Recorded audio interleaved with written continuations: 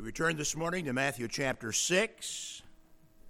We're looking at the Lord's model prayer as a part of the Messianic Manifesto. Matthew chapter 6, verses 9 to 13. Today our point of emphasis is, Thy will be done. Matthew 6:9, After this manner, therefore, pray ye, Our Father, which art in heaven, hallowed be thy name. Thy kingdom come, thy will be done, in earth as it is in heaven. Give us this day our daily bread, and forgive us our debts as we forgive our debtors. And lead us not into temptation, but deliver us from evil. For thine is the kingdom, and the power, and the glory forever. And all God's people say, Father, help us then as we return to this model. It is familiar to us in a number of ways, and yet our hearts may not be best served by the familiarity of it today. Our hearts might best be served by thy Spirit's work in working the words of the model prayer into a deeper level of our understanding and embrace, for glory thine, and for good ours. Thank you for each one that is here to hear.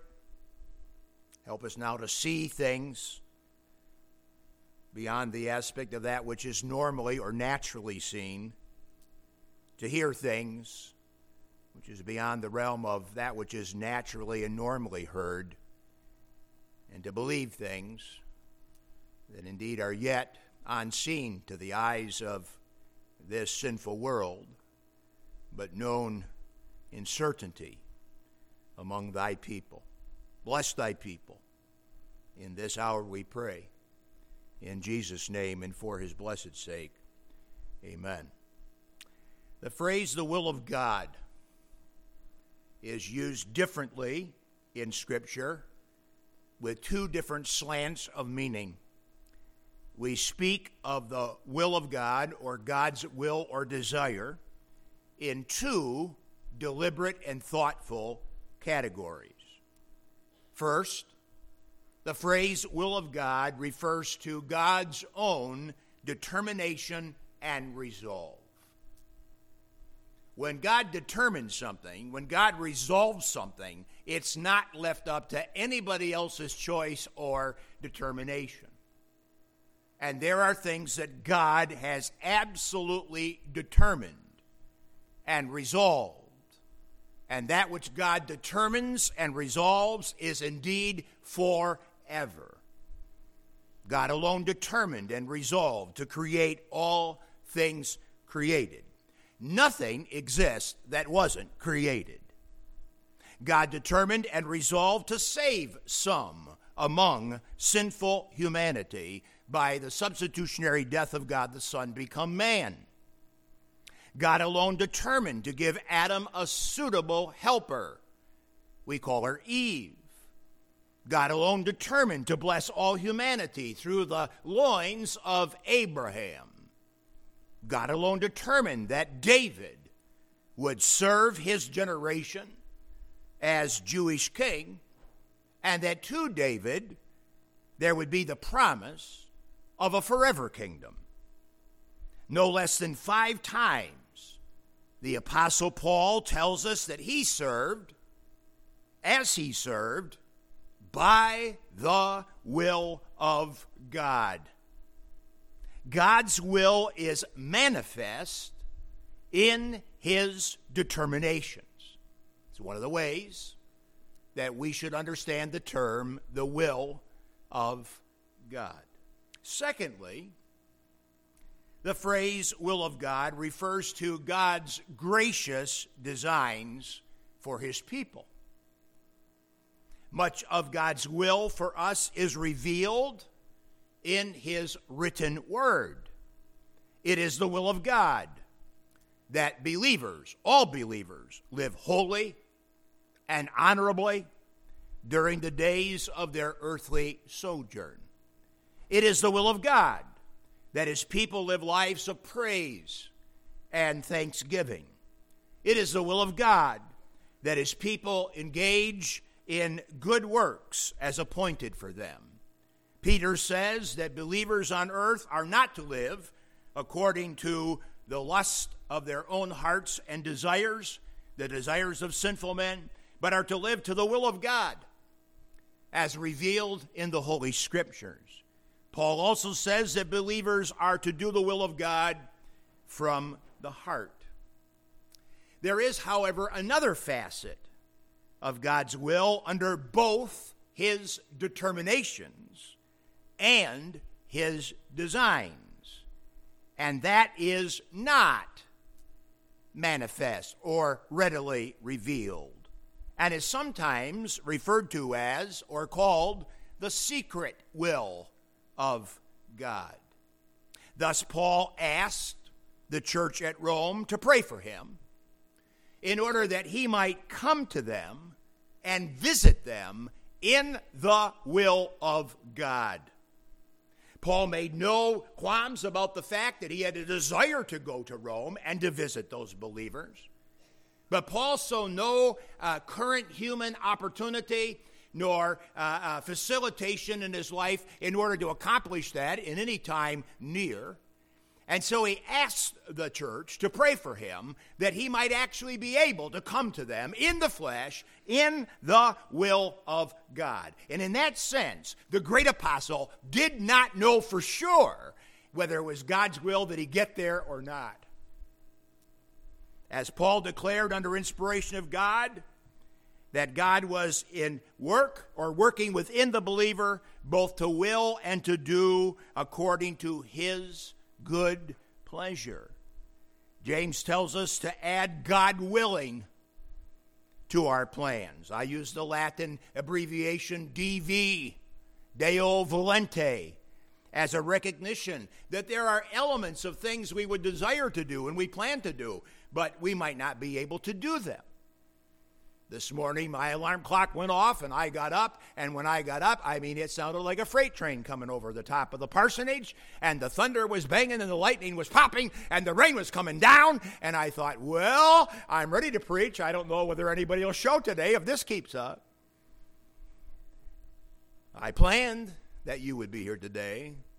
You are here today. Therefore, it's proven to be the will of God that we're here today. But you know as well as I do that weather can change our most ardent plans and in a hurry. And so we're told of James to pray and to recognize the fact that there is an element of God's secret will that plays out in our knowing it day by day and with every passing moment. We do not know every detail of life to be faced day by day, as God does know and as God does control.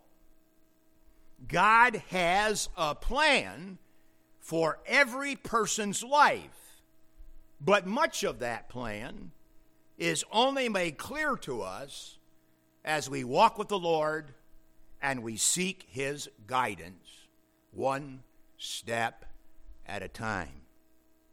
We've quickly reviewed this idea of the will of God by way of introduction in order to get a hold of the next phrase under study in the Lord's model prayer, "Thy will be done in earth as it is in heaven."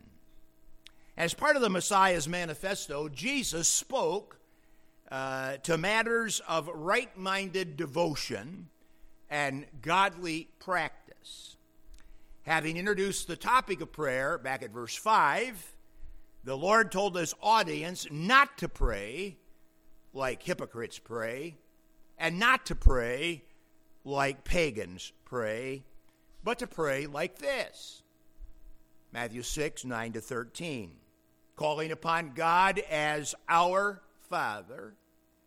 The first and foremost concern in all righteous prayer is that God's name be hallowed. The top of your prayer list, the top of my prayer list, ought always to be the name of God be hallowed, that God be glorified in our lives individually and collectively as a congregation. This is, of course, closely followed by the petition in recognition of what God has promised to do concerning the establishment of a forever kingdom. We are not to act like there's no plan. People oftentimes like to go about life as if nobody's in charge and nobody's thinking through the things. And what are we supposed to do here? Well, let me tell you something. You better be careful about your impatience with God. He'll tell you exactly what you should be doing along the way as you walk with Him and as you talk with Him and as you pray like this. But you and I should never operate in this life like we don't know where it ends. When we know where it ends, we know how it ends. We know God has a plan. We know it is for sure. Our soul should be fixed. As the old Southern gospel song says it, I read the back of the book, and we win. So why in the world should I be sucking my shoelaces today when I know we win? And yet how often in the days of earthly sojourn do we just wear down and act like corn is down and beans are down and my soul is down. And it's so stupid when you know that you win.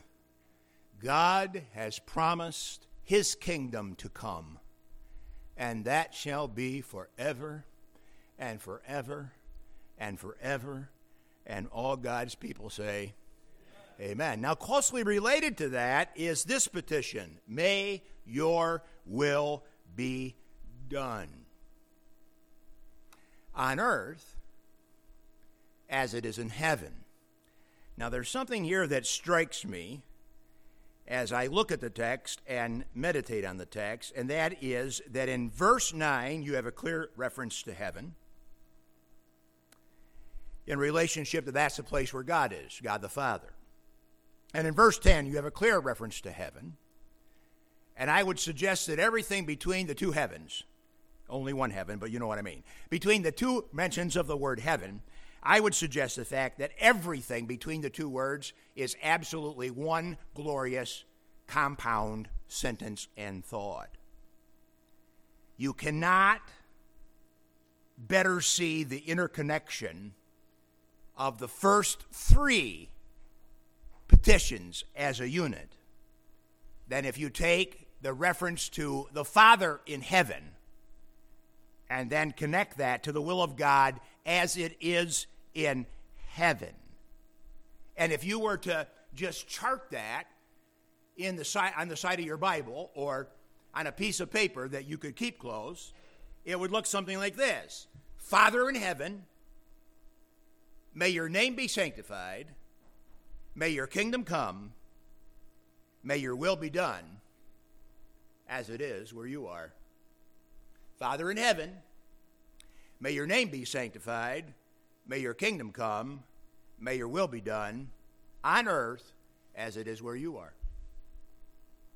The first three petitions are all uniquely under the umbrella of God's abode, heaven.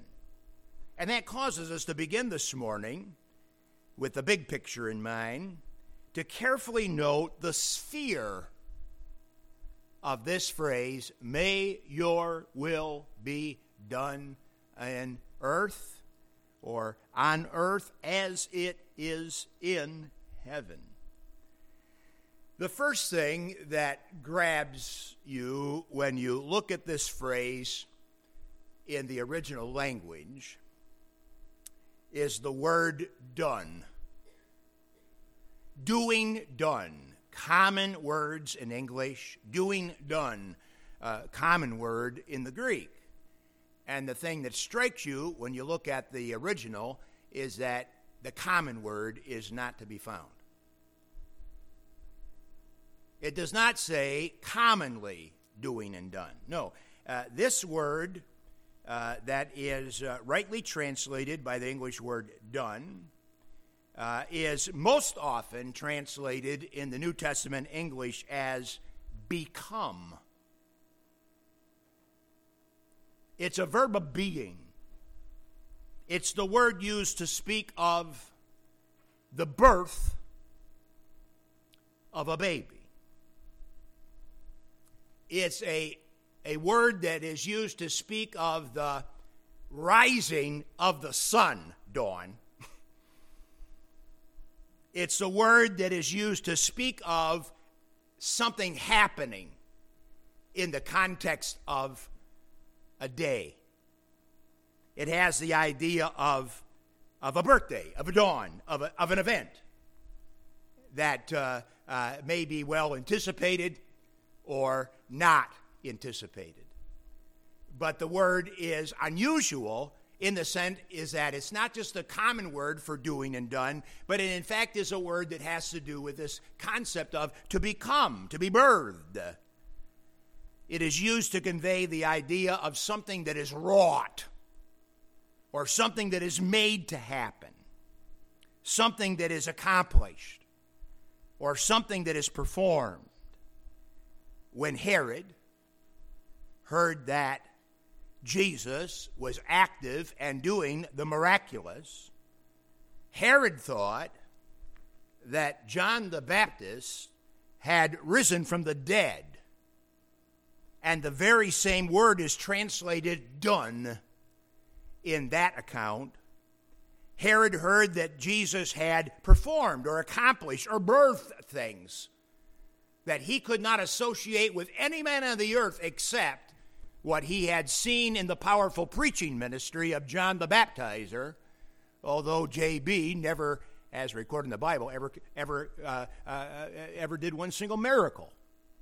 Nonetheless, Herod associated Jesus with John in the sense of what was birthed or what was made to happen or the event that took place in the context of their ministry.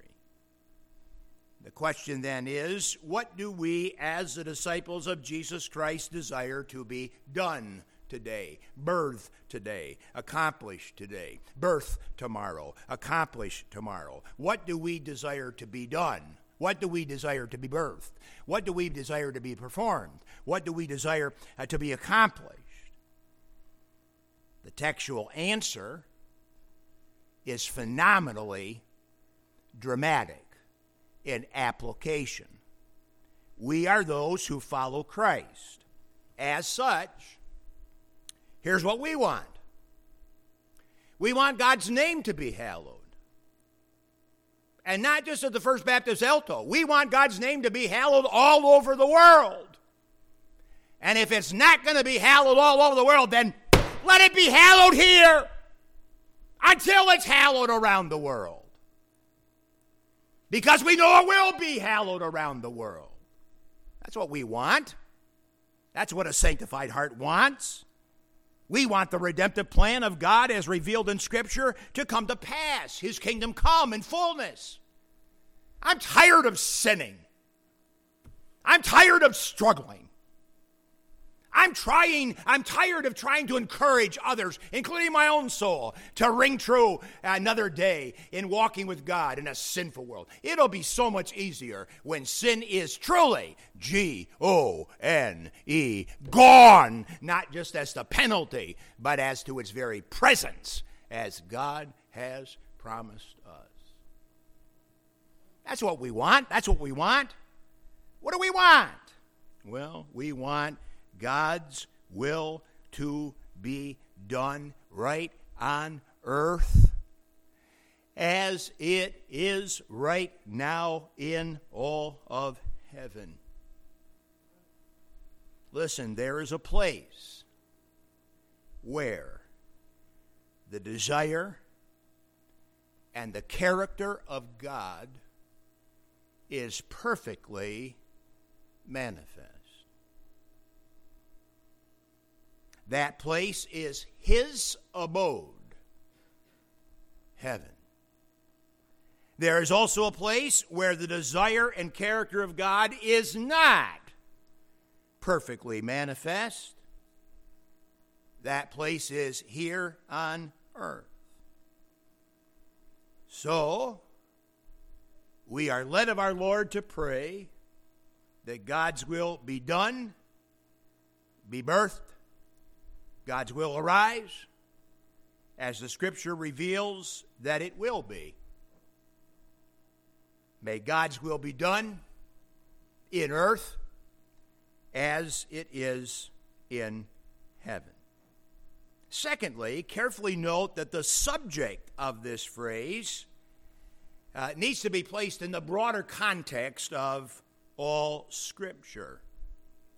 Heaven is forwarded in this model prayer as the standard for the will of God to be done in all the earth. Someone has said that the only real difference between the two places, heaven and earth, are the inhabitants who occupy the place. Now think about that. The only real difference between heaven and earth, both are created of God, the only real difference between heaven and earth are the occupants who inhabit the place. Heaven, right now, is occupied by elect angels and triumphant saints who have finished the course of their earthly sojourn. They have come to the moment of done, of a new birth, an eternal breath before the throne of God. That reality of elect angels and triumphant saints is held in great contrast to the inhabitants of the earth. The earth is filled with, number one, unredeemed sinners, and two, redeemed saints who still sin. The occupants of the earth are unredeemed sinners and redeemed saints who still commit sin. Very much different than the reality of what is known in the environment of elect angels and triumphant saints.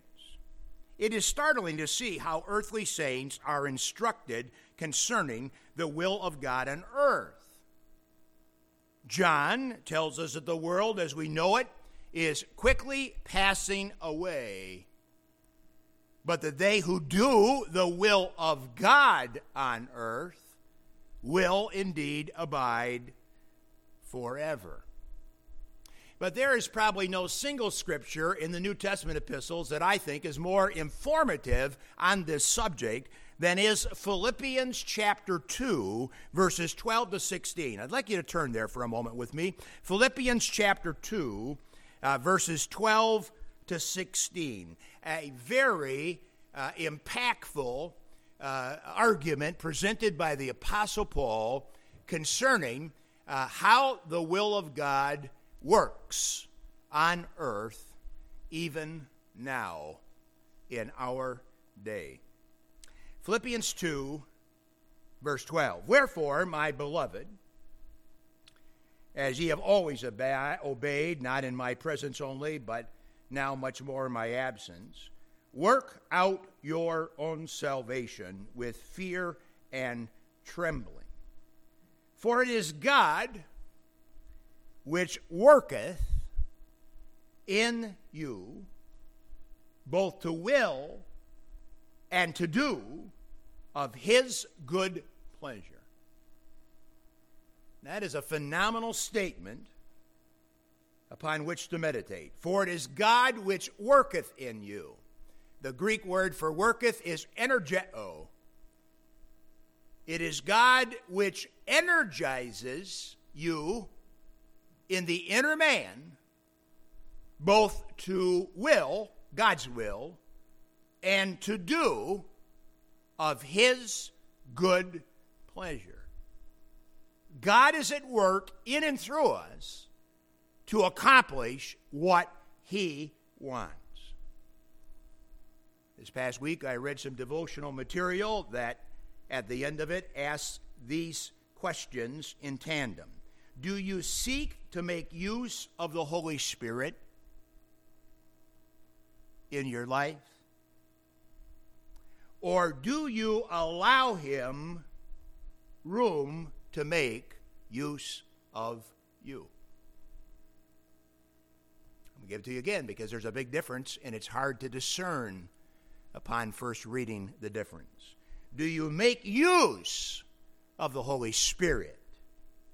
Or do you allow him room to make use of you? The verse says that God is at work. God is energizing the inner man for his will. God is energizing the inner man to do his will, both to will and to do God's own pleasure. That's what the verse says. So this idea that I have a plan, that I have a thought, that I know what I want, and I say to God, oh, Lord, let the Holy Spirit empower me.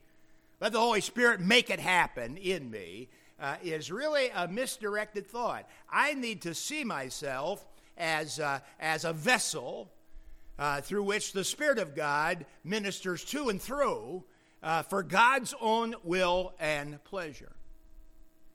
That is a powerful insight to the will of God. Look at verse 14. Do all things without murmuring and disputing, that ye may be blameless and harmless, sons of God, without rebuke, in the midst of a crooked.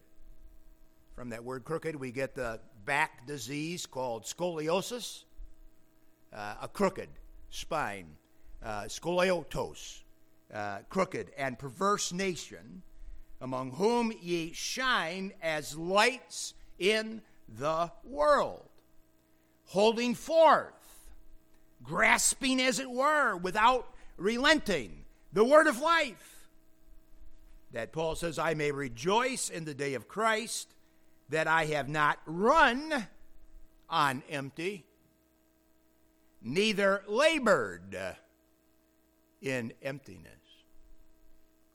Paul said, if we rightly hang on to the will of God that is being brought to us and energized within us, and we seek to do that will with God's help and dependence upon his blessed Spirit, that we too will not reign and run on empty, and we will not labor in vain.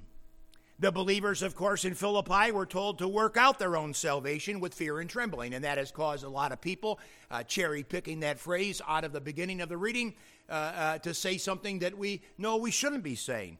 They do not work it out for the sake of their rescue from their sin, but because they have been rescued. The verses are not focused upon one's salvation, but are focused upon one's sanctification. The only way the Philippians could work it out was on the basis of their dependency upon God and what he had worked in them. He worked in them so that they could work it out.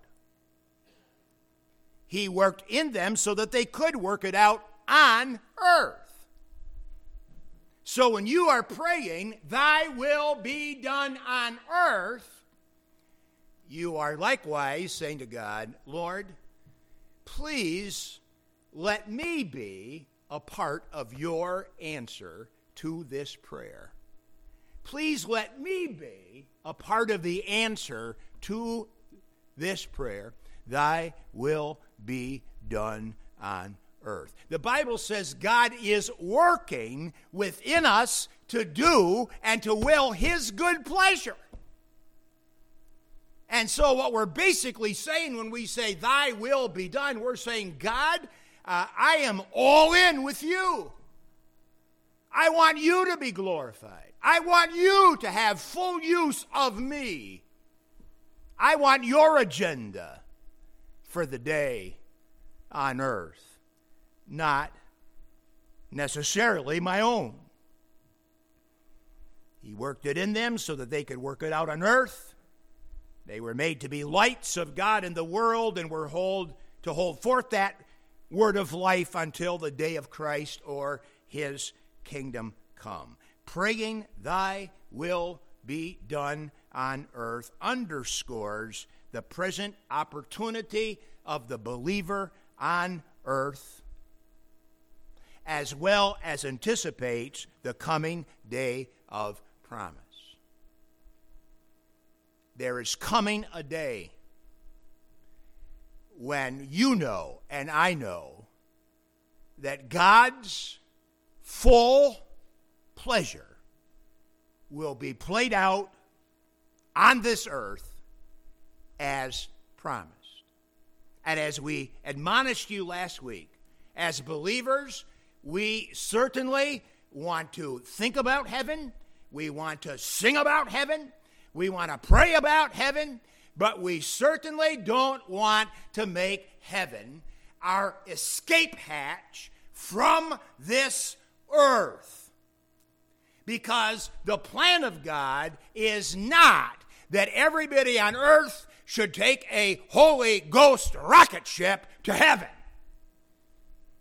But it's the will of God to bring the reality of heaven right smack down to this earth. And you and I have been first planted onto that fulfilled purpose in days ahead. And so you cannot say, "Oh, Lord, I'd like your will to be done on earth as it's done in heaven," and not possess a heart that indeed is all in. That's why I say praying this way underscores the present opportunity of the believer on earth, as well as it anticipates the coming day of promise. Listen to some well-crafted words from a trusted commentator named David Crump. To pray thy will be done on earth as it is in heaven is to rebel against the worldly idea that sin is normal and inevitable and should therefore be acquiesced to or at least tolerated. It is to rebel against the world's system of ungodliness, the dishonoring and the rejecting of Christ, and also the disobedience of believers. Impotence in prayer leads us, however, unwillingly to strike a truce with wrong. To accept what is to abandon a Christian view of God and His plan for all redemptive history. End quote. The point remains that God's perfection and character is not being represented on the earth at this time, except in the lives of those who pray and practice God's truth. Do you and I live in the will of God perfectly? No, we do not. But think of this. We often do. Think of this. We often do. Have I, from the time that God saved me until this very moment, have I always walked before the Lord in holiness? Have I always walked before the Lord in perfection? I surely have not. But I often have. And I haven't because of my own choices necessarily, or my own heart stability, or my own power. But I have because God's helped me. Because I've looked to the Lord. I've looked to His Word and sought to follow it. And God's helped me. And sometimes I get to thinking, well, I did pretty good. And then I realize, God helped me. And then I think, well, I really did good there, but God helped me. And one of the things that is a part and parcel of active ministry, whether it be a worship hour like this. I mean, it was just a few moments ago that Russell turns to a hymn and lo and behold, the hymn is like, we picked it for the sermon. No, we actually didn't, but God did. Guess what? God helped us. Again this Sunday, God helped us. Guess what? Again this Sunday, God helped us. Guess how you can describe our church? God's helping us. And for those that have eyes to see it, you can see it. God is helping us. We're not perfect, but God is helping us. Why would we not rejoice in the help of God known among this little congregation? God's character is surely not being represented faithfully in this old sinful world, except it is represented in the lives of those who pray and practice the truth as Messiah spoke of it. I can't commit godless America to live so as to honor and glorify God. I can't make the United States bow the knee, but I can pray that she would, and I can certainly be one who is an American who bows the knee here and now for God's glory and this nation's good.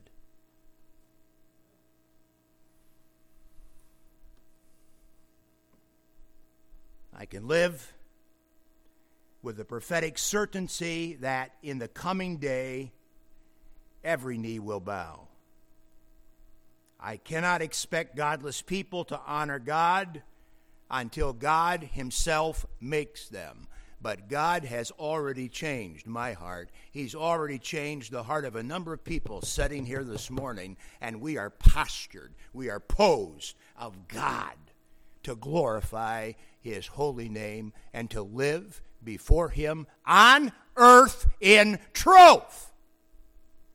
What a blessing. What a glorious privilege to be a child of God. Amen?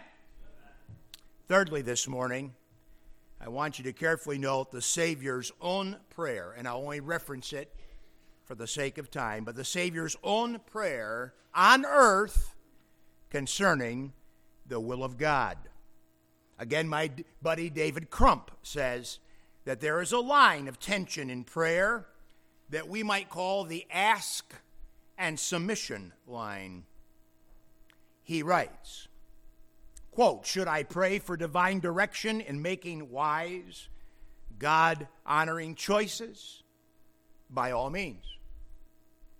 But my search for God's answers will prove successful only when I approach my Father as a foot soldier in heaven's army, freely enlisted to do the King's bidding." End quote. That idea of ask and submit, ask and submit, ask and submit. Pray, but then bow. Pray, and then bow. That concept is most wonderfully seen in the prayer of the Lord Jesus in Gethsemane. Not my will, but thine be done.